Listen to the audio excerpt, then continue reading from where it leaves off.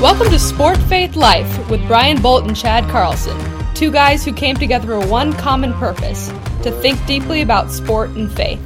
They are sports scholars, they're coaches, and they're competitive athletes, or at least they were. And together, they've created Sport Faith Life, a conversation that meets at the intersection of sport and faith.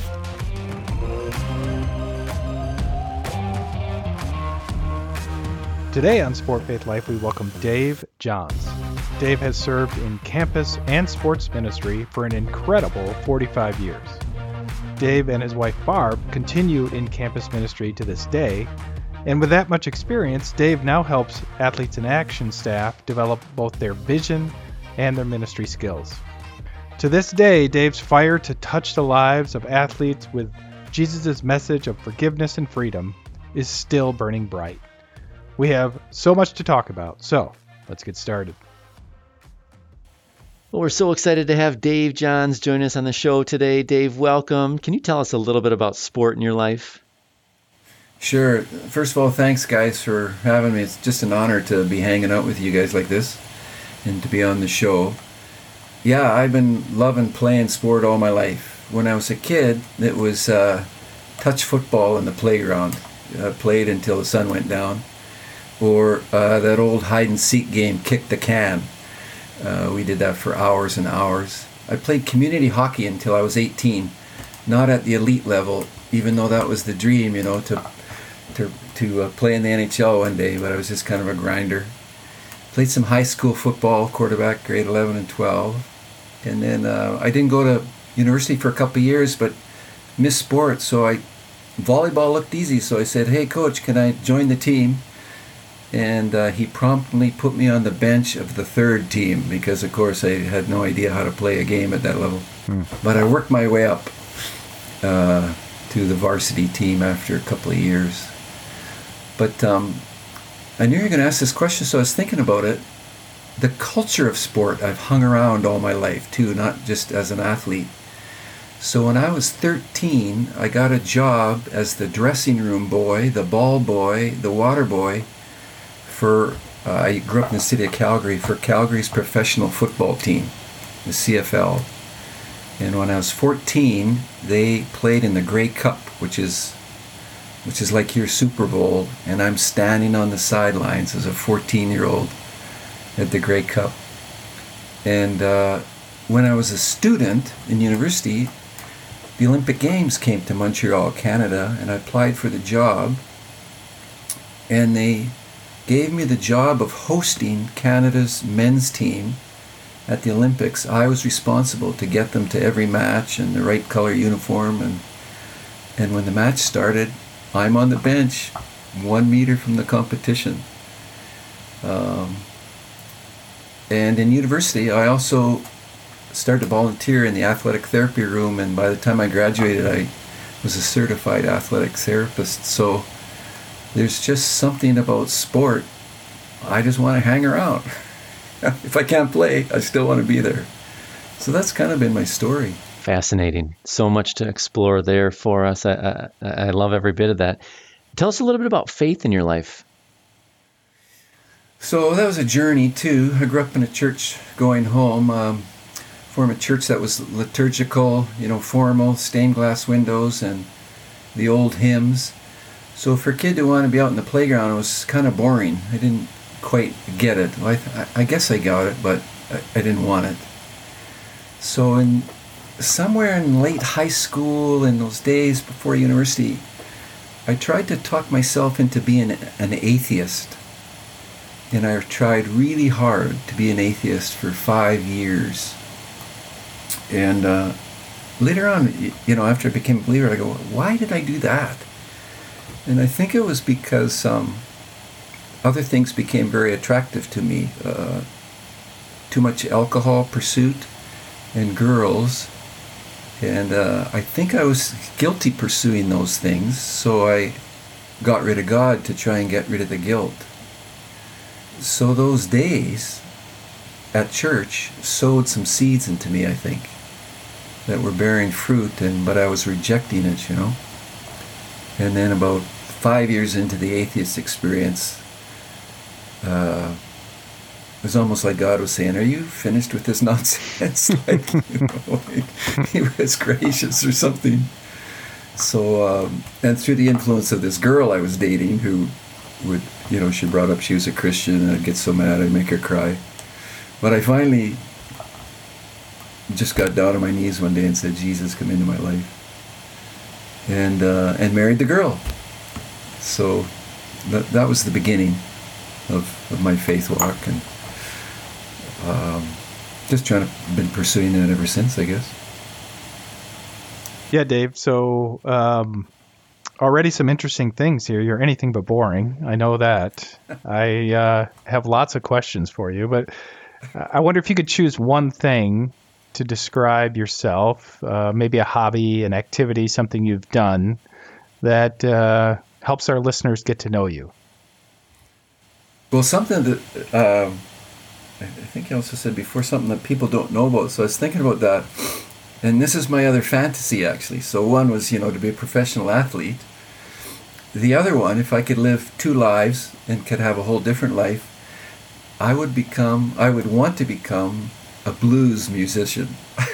I play blues harmonica, and my church lets me play every once in a while.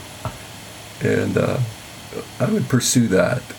So that's well, we are looking for some new bumper music, so some new intro. So maybe we'll have to record some of the melodic tones of the harmonica. Well, it's definitely the blues. It's about as good as my hockey, so you better be careful. Well, that'll fit right in. That's great. So you have pursued then these two interest areas kind of in succession, overlap in many ways, right? This idea of that faith matters to you, that your faith is not just something on the side, it's something that drives your life. But also this just inherent, as you described, love to be in the sport community. Something about the sport community spoke to you and you wanted to be there. How has that sort of materialized as you've kind of walked through things that were part of your career, but also just interest areas? Well, when my wife and I, Barb, got married, we thought we were being called to ministry, so we joined Campus Crusade for Christ. That's basically who we've been with now for 45 years, and they assigned us to a campus, UBC, out in beautiful Vancouver. And Athletes in Action those days, which is part of Campus Crusade, was only a pro chaplaincy ministry in those days, and a touring basketball team. But we wanted to go and speak to the athletes. So there's that connection again. I'm on campus, but I want to hang around the athletic guys. So we did these team meetings with those guys, and we could borrow the name Athletes in Action. So kind of very from the first even few days of ministry, I was hanging around the athletic department and the physical education department. And so we moved a couple of places back to our hometown Calgary and did that. And then when I moved to where I live now, Winnipeg, someone said, "Why don't you just focus on athletes on the two campuses there, University of Manitoba, University of Winnipeg, and see what happens?" And so I did. Walked into a real open door. The athletic directors were very open. And just started working with student athletes. And that kind of morphed into a couple of other staff were doing that, into our Athletes in Action Canada student ministry, which is still going today. And then after about 5 years of doing that, the chaplaincy for the CFL pro team in Winnipeg Blue Bombers, came open, and I was asked to take that on. So then I became the chaplain for the Winnipeg Blue Bombers for about 17 seasons. The Winnipeg Jets of the NHL, I started chaplaincy there, but they got bought out and moved to Phoenix and didn't come back for about 15 years. And there was a little baseball team that played in an independent league that we started chaplaincy for. So it just grew. I just kept connecting with the sport world, and tried to get permission to have a ministry on the inside of it for many, many years. Yeah. So you talked about hanging around. You got a history of hanging around, being around sports in different capacities, right? And I'm sort of fascinated by this. In some sense, this is what a sports chaplain does, right? You hang around.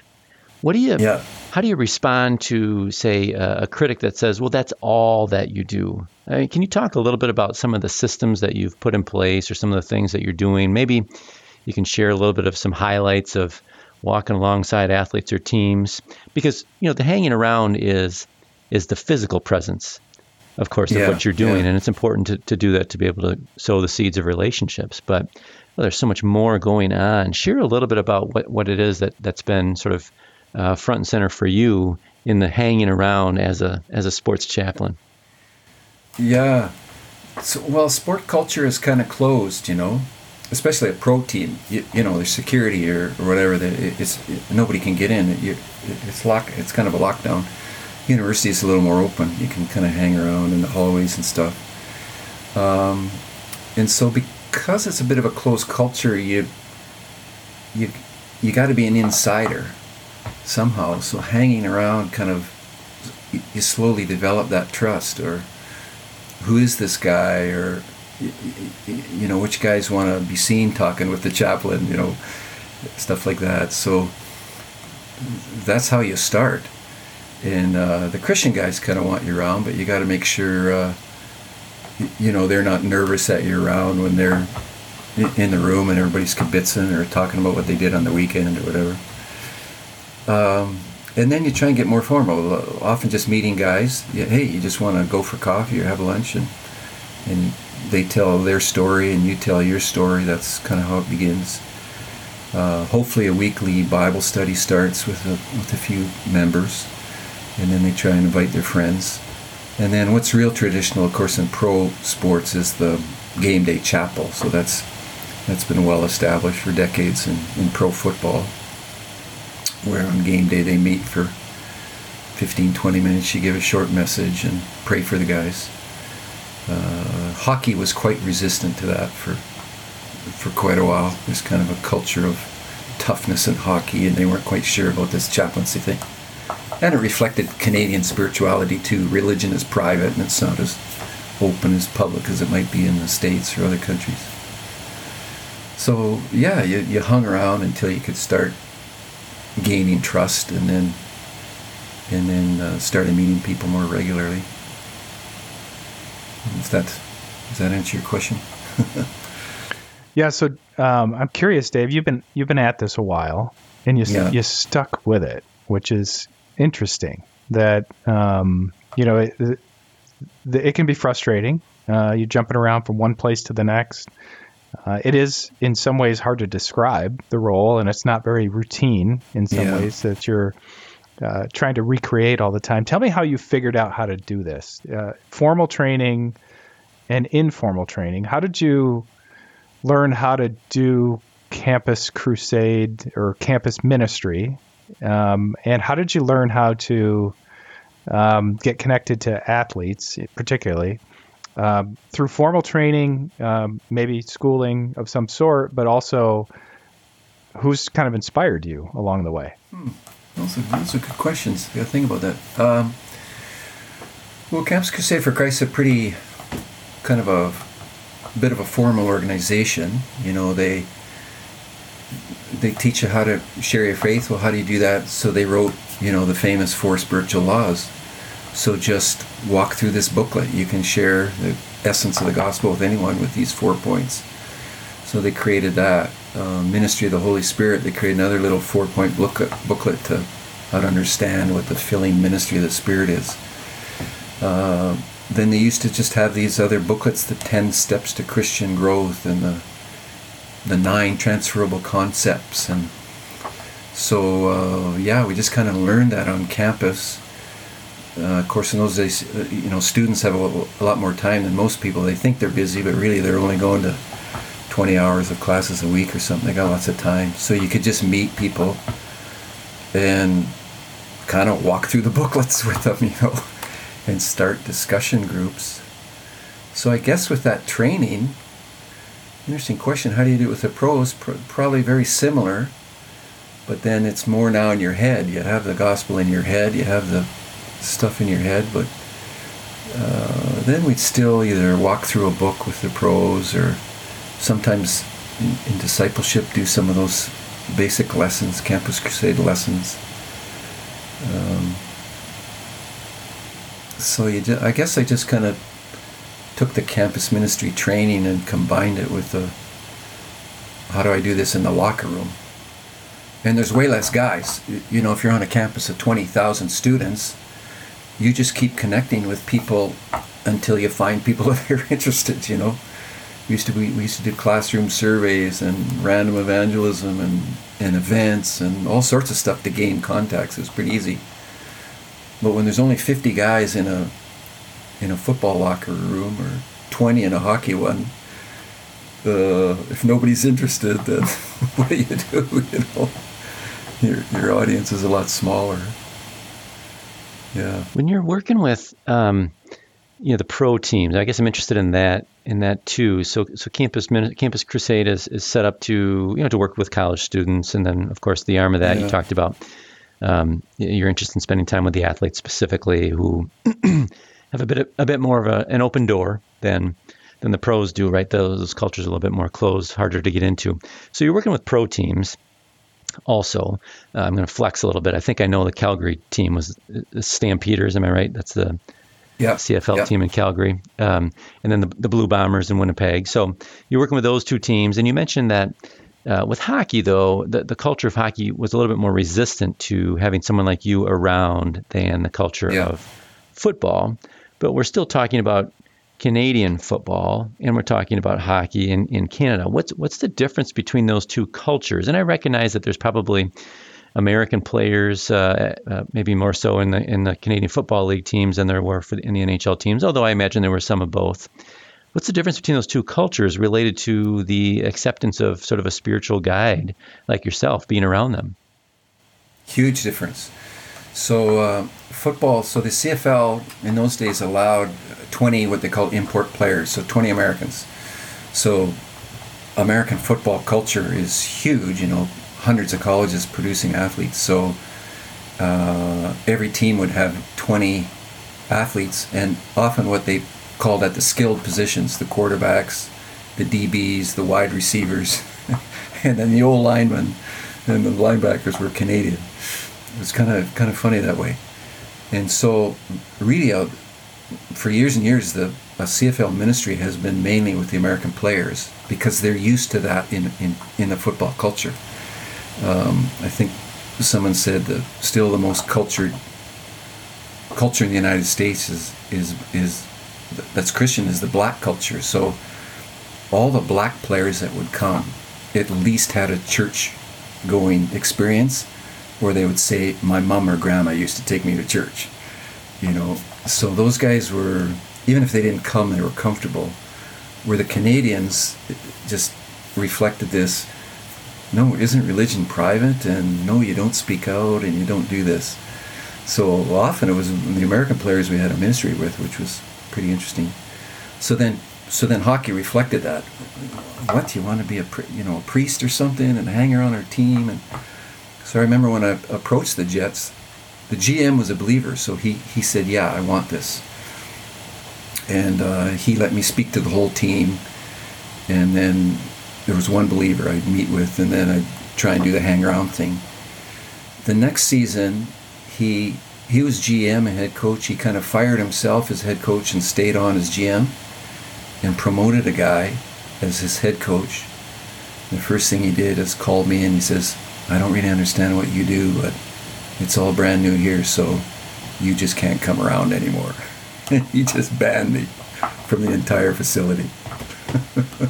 So then it's hanging around the outside or something, you're using the Christian guy to try and connect. So hockey was really resisted. Yeah, so the cultures are very, very different. It's pretty fascinating.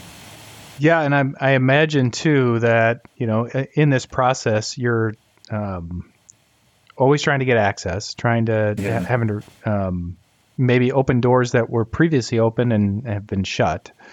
And that's sort of the structural piece of this, but you do it because of the personal. You do it because you're driven by the person or the people. And I wonder if you could, without using names, probably, could you share a highlight and maybe a low light? There have to be some really difficult times that, you're thrust into a circumstance where, it just didn't go the way you hoped, or what you prayed was answered in a very different way. And then maybe something that gets you out of bed. One of those highlights, one of those moments that you draw energy from. Yeah. Well, probably the low light was when that coach said, "You're out of here," And I tried to explain it. He goes, "I'm sorry, we just can't have this." And then I stepped outside of that. I was in the hallway when this Christian GM then walked by, and we were chatting. And he says, "Well, aren't you going in the room today?" I go, "I just got banned by the coach." He goes, "Well, we can't have that. I want you in there." I go, "But if the coach finds out I squealed to you, what kind of relationship I got now?" He goes, "Yeah, you're right. I'll take care of this." But he never did, So that was a discouraging low light to be outside. Yeah.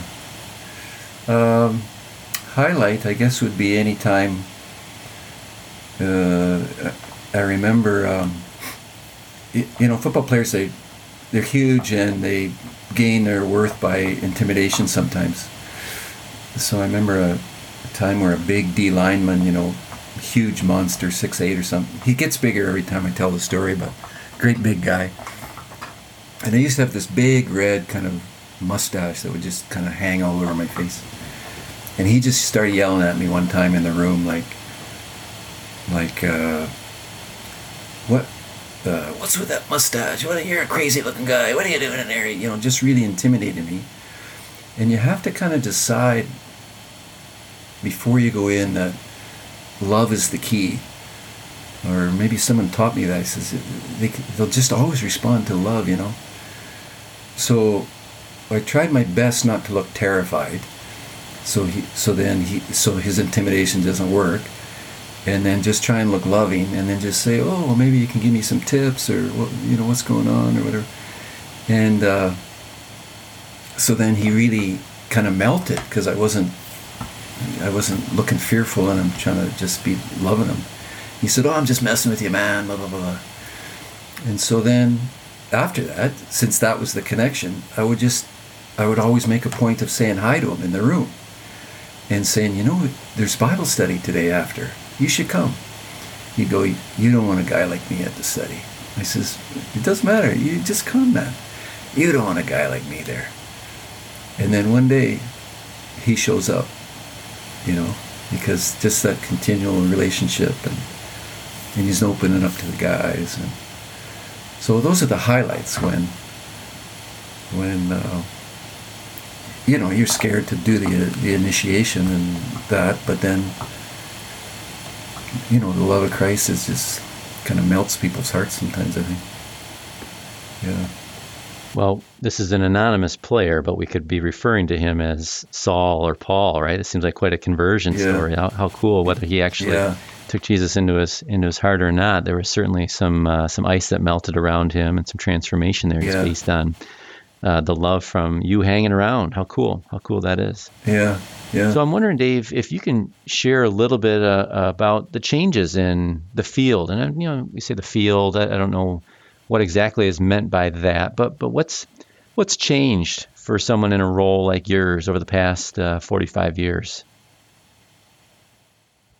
I'm not quite as, day to day anymore. I would think, in Canada, just getting more and more secular, less people going to church. It doesn't quite have the cultural war that's kind of going on in the United States. I think maybe the non-Christian folks have already won that war years ago. So I think what's changed is it's a miracle that our chaplains, I think, are still still in those dressing rooms, because there's just either kind of an anti-religion bias or anti-Christian bias, and also there's such a commitment to diversity. The word would be, well, one religion can't have a guy in there unless they all would have a guy in there, which would be impossible.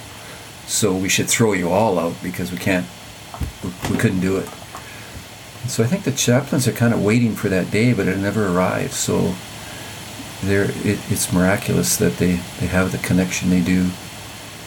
And a lot of that is because they've discipled so many people over the years. People rise up from player to assistant coach to head coach to general manager. And I think the management of teams just know how useful and helpful the chaplains are. Even though culturally it would probably be quite a big pushback if it was known as someone sharing the gospel inside a locker room or something, So that's one of the changes, I think. Yeah, so I wonder if I could push that a little bit further. You talked about some changes in the culture or differences in culture between Canada and the U.S. for sure. I wonder, have you noticed something different in the athletes? Have you noticed that the athletes respond to different things than they used to, or don't respond in particular ways? How has their response maybe to the gospel or the way that you even present the gospel evolved or changed in the work that you've done? Yeah, well, as I mentioned, I haven't been in the locker rooms for many years now because I've kind of moved on to research and stuff. But I would think the more secular society becomes, and the less kind of the so-called Christian nations are not anymore, then there's no background. So, before there might be, oh yeah, I remember that from Sunday school, or my parents took me to church, but now it's just a secular society. They have no idea what you're talking about when you introduce this. So I think you go back to even more basic, does God exist or not? And which of those two is more challenging?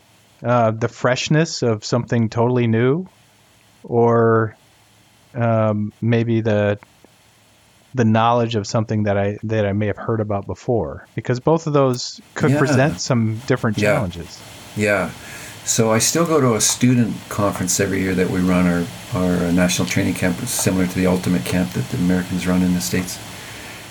And there is kind of that freshness because they're not bringing the church baggage, and they're just curious, So then you're teaching this concept. You want to bring a religion into this, So I think there is a fascination with the younger culture. Yeah. So, Dave, we've heard a lot about your experiences in the past now. Give us a sense of what the next 5 years or so are going to look like for you related to sport and Christianity. What's on the radar for you? Good question. My wife says, when are you going to retire? I'll be 70 in a few months, so I don't know. I'm hoping just to be a continual resource, kind of studying what the issues are in sport culture, and then trying to weave that through